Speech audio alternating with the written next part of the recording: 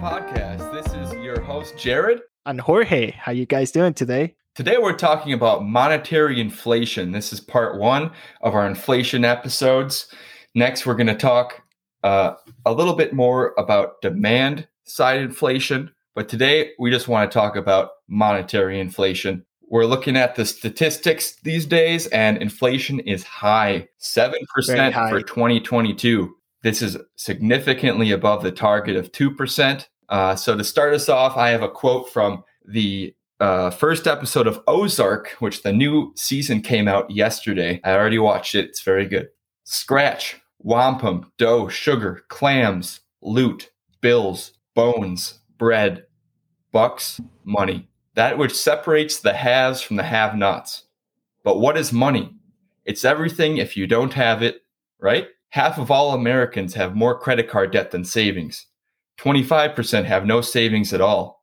And only 15% of the population is on track to fund even 1 year of retirement. Suggesting what? The middle class is evaporating?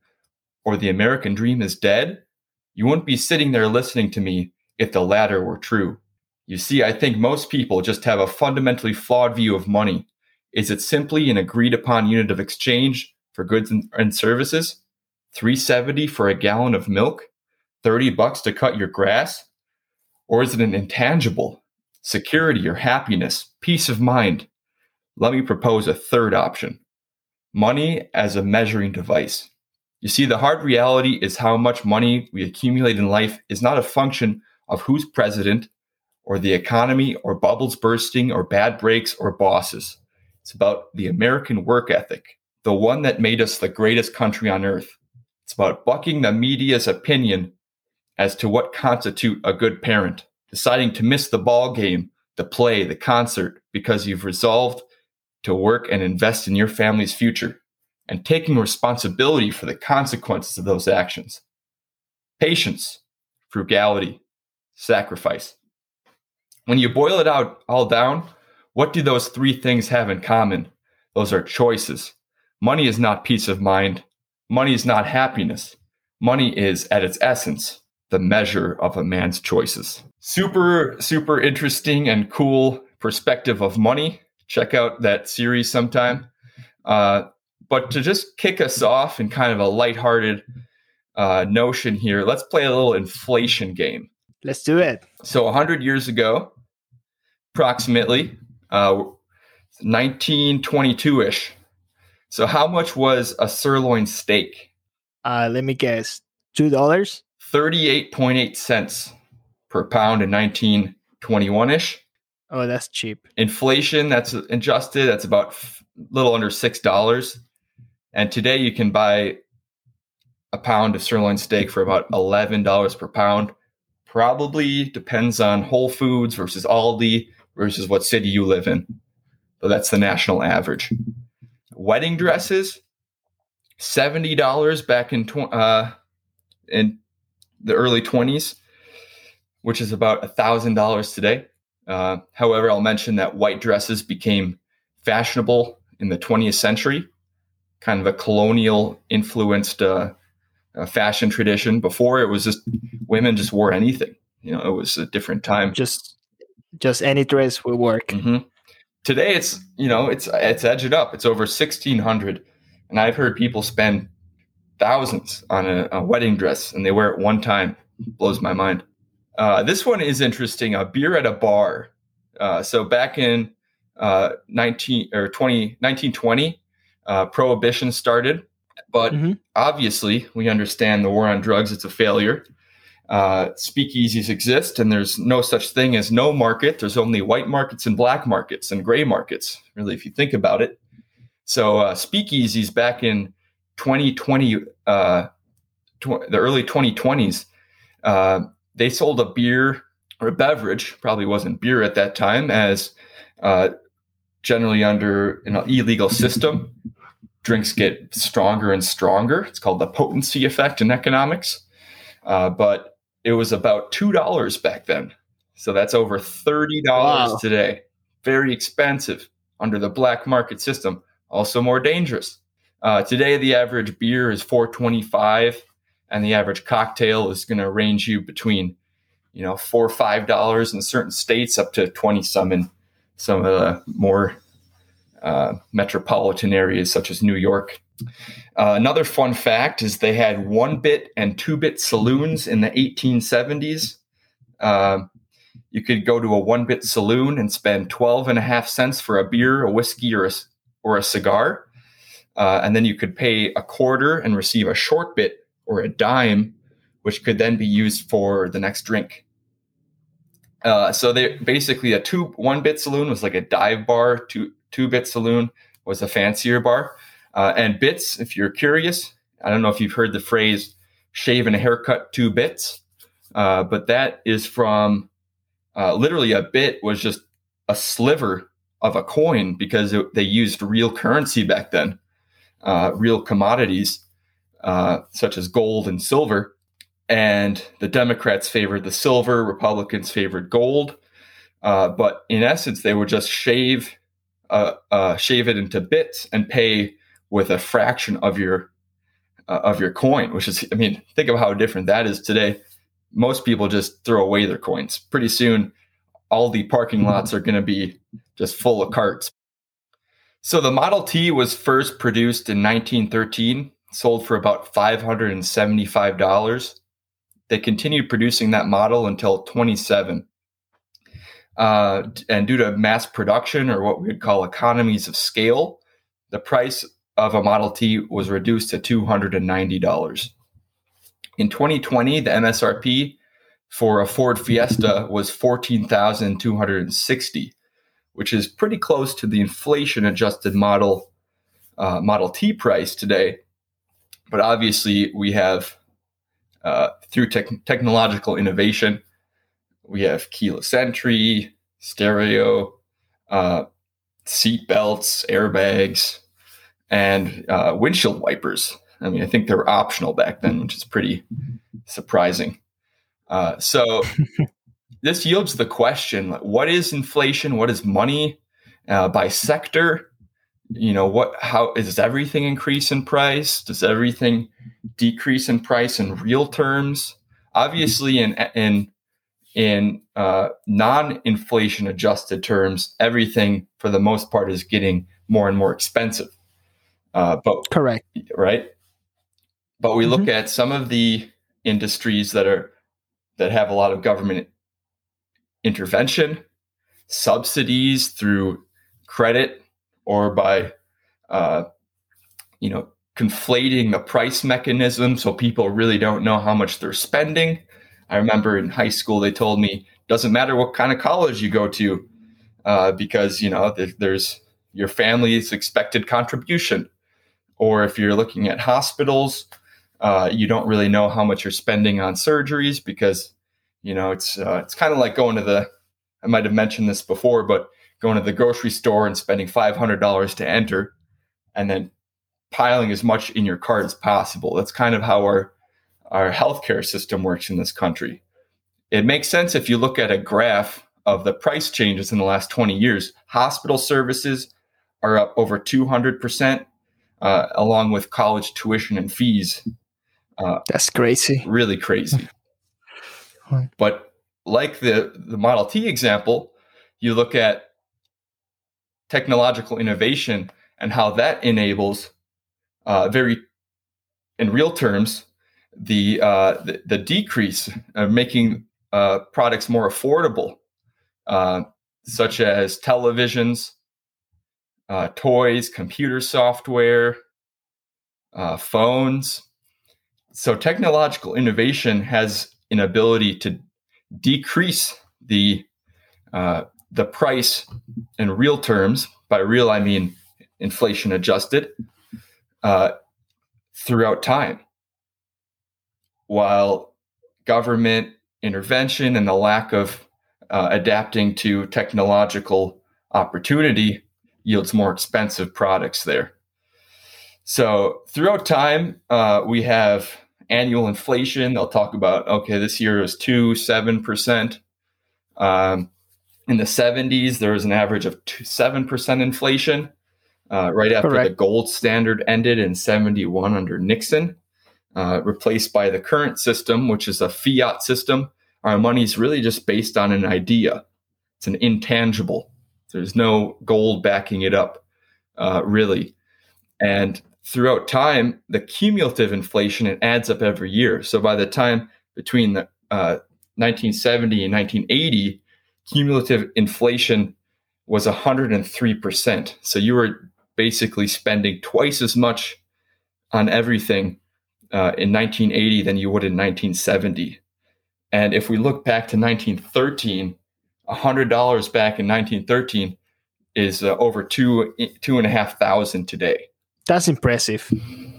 That's a lot of money. Yeah, I wouldn't say impressive. I think it's definitely yields the question, like, what's the purpose of this inflation? And what is money? What is money? Yeah, so in the words of Pink Floyd, money, so they say, is the root of all evil today. But if you ask for a raise, it's no surprise that they are giving none away. So great Pink Floyd quote there. But you can really look at money in four different functions. The medium of exchange. So this is like an evolution of barter. So if, back in the day, I have milk, you have papyrus. We want to trade a little bit. You can trade that my milk for your papyrus, but it's a very simple way. Our milk doesn't last very long. There's a lot of issues with that. And in a modern context, I'm a logistics professional, so I can't really trade my logistics analysis for home insurance that Jorge here would provide as a medium of exchange. So money is serving as our medium of exchange. Correct. It's also a storage of value. So goods are not a good storage of value. If I'm a shoemaker, my shoes might go out of style in 2 years. So I need to have some sort of, I sell the shoes this year, and I know how much to produce. There's accounting principles there. Perishable agricultural products, like my milk example, it's not going to be good in a few years. So we need some sort of storage of value. Modern currency really isn't a good example for this because, yes, it does still hold value, but it's not a good storage of value. So we're forced to find other storages of value, stocks, bonds, real estate, other sorts of investments. And then it's a unit of account. So look at as money as price information for decision making. So when I went to Ecuador a few years ago, it was easy because they used US dollars. So I know exactly what everything costs. And it's essential to the concept of trade-offs and what we call opportunity cost in economics, that there's a cost of not making other choices. So it's optimizing our choices. Should I buy a Bitcoin, a Tesla, real estate? It's winter time. Should I buy a new coat for $50 or 5 swim trunks for $50? Probably the coat if I need one. Otherwise, I'll take the discount on the swim trunks if I already have a coat. But it's a good understanding of, what is money and how do I decide how to allocate my resources from my personal budget, as well as, you scale that up to companies, and it's essential. And then deferred payment. That's the basis of our credit system, credit cards and loans. So here's a question for you.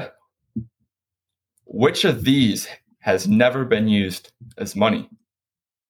Gold, silver, cowrie shells, cigarettes, cocoa beans, or bear fat?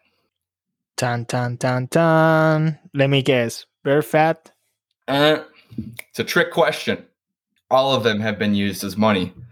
So in various times in history, you need some sort of intermediary of exchange with the 4 functions I mentioned earlier. Really anything can be used as money, whether commodities or legal tender, as we've used today. So next, let's talk a little bit about monetary inflation and dig a little bit deeper into what this is all about. What's going on? Okay, let's do it.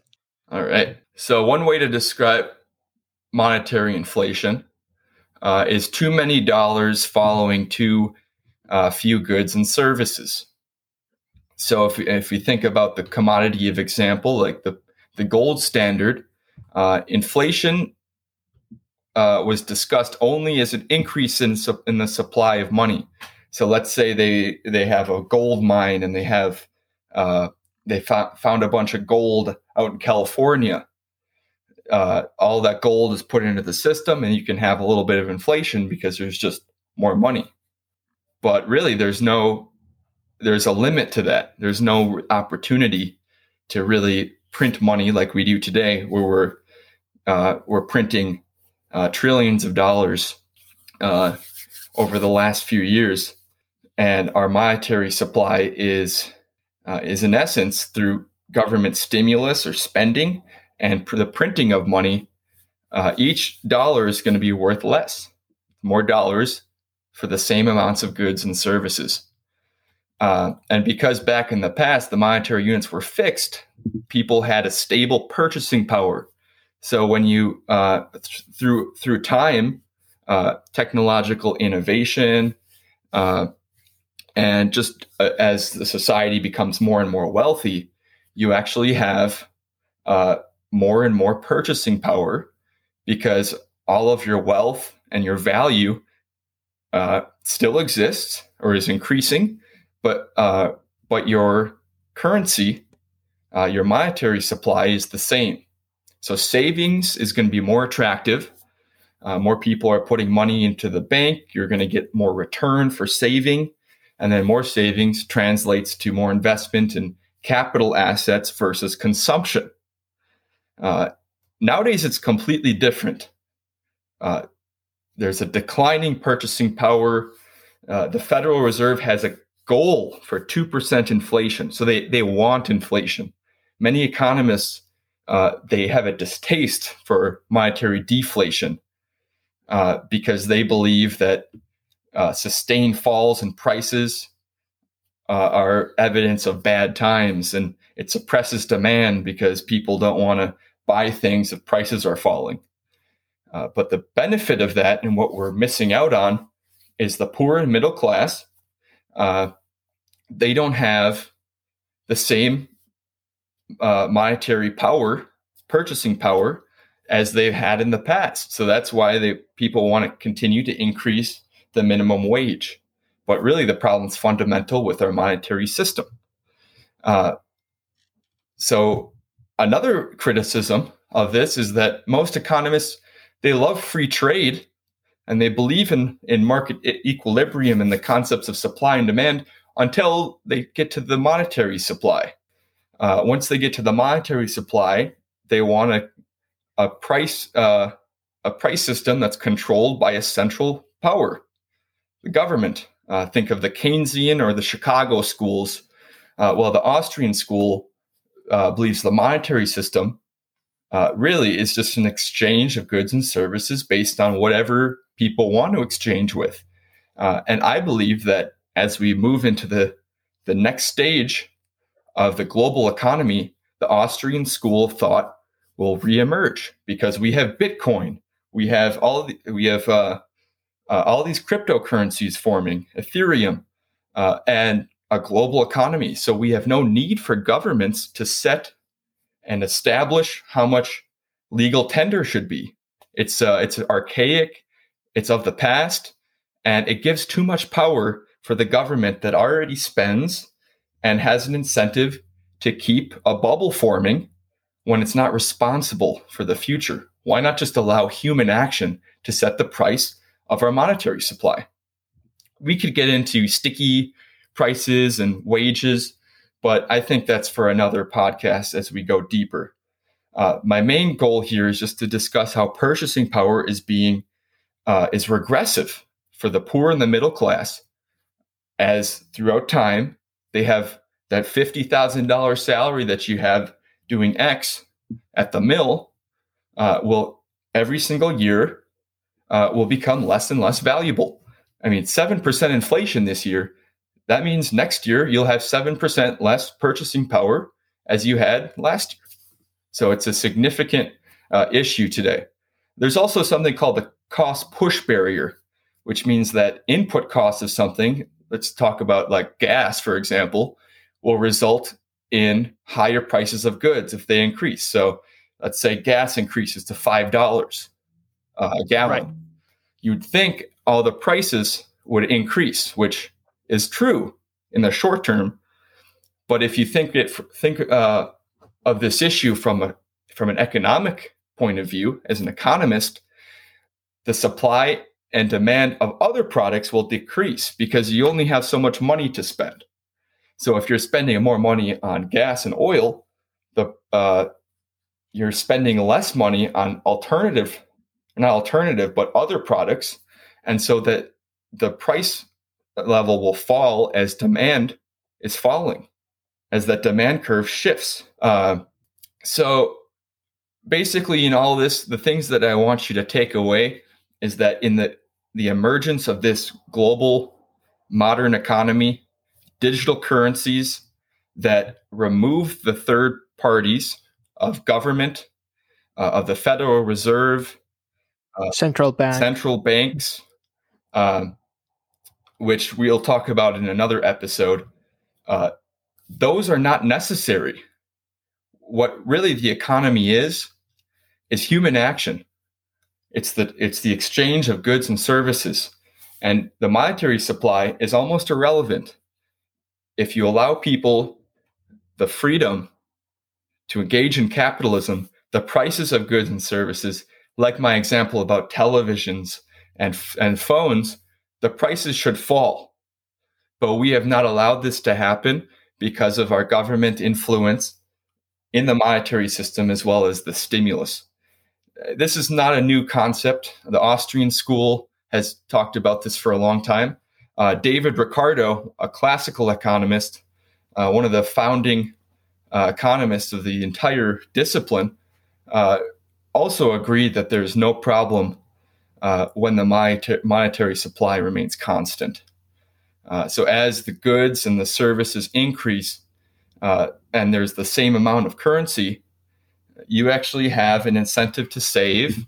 You don't have an incentive to have all of this debt-based economy, this economy where tomorrow, you're not going to be able to buy as much. So you might as well spend it today, buy things on credit, don't save. That's a huge issue for this economy because it's based on the presupposition that we have a consumption-based economy when really economic growth is based on the idea of capital assets, of investing in the economy so that our production can increase, not based on consuming what we have today. If you break a window and you have to repair it, you're not actually going to contribute to economic growth. And in the same concept, the reason why we have this middle class evaporation and the super low savings rate and nobody wants to save for retirement is because it's risky. And every year, you're decreasing your purchasing power. So any economist that tells you, we need more and more inflation, I think they are misguided on the core concepts of economics. And they are misapplying what they believe in the free market for everything else. They, for whatever reason, have some logical fallacy when it comes to the monetary system. What did I miss, Jorge? I don't think you miss anything. Definitely the increasing monetary supply is being detrimental to the economy. We see in the inflation. I mean, in the market, pretty much all the tech companies are going down. Crypto has lost a lot of value this last week. Definitely the Federal Reserve putting the rates so low has made money so cheap, and we had so much supply of money that it's been really losing value. The SPAC deals, pretty much a SPAC is just companies merging with another company to go to public. All of them has gone down in value. So the economists right now, they call it correction to the market for the pre-pandemic stimulus checks. Pandemic stimulus checks that they were given to the people and also to companies. I do think that this whole increasing supply of money has not trickled down whatsoever. Keeping the keeping the rates that low is only gonna keep the prices increasing for normal consumers, prices on normal goods as well. I think that eventually the Federal Reserve will hike the rates, and we're gonna see a very, very painful correction on pretty much what is the free market, the stock market. Prices probably will be stable in a few months from now. But as Jared mentioned, is we keep this consumption-based economy, which does not focus on value but focus on prices, we're just gonna have more and more less value and less assets for every class of society, either if you're poor, rich, or middle. It's true that in school we were taught just to go to school and think on the price later. That tends to be not true. We need to be more focused in what we really want to do. Like Javed said at the beginning, money is the representation of your choices, and you don't have to keep up with the Jones. You don't have to keep up with anybody to prove yourself you are not worth it, or to prove yourself anything at all. I do think that you make your life out of your choices. So choice wisely. I think we're going to have more episodes about this inflationary part. We're going to talk about demand, supply change, is what is causing these inflations and prices to more in depth. We're going to have more people in the future too. A dollar saved is a dollar earned, guys.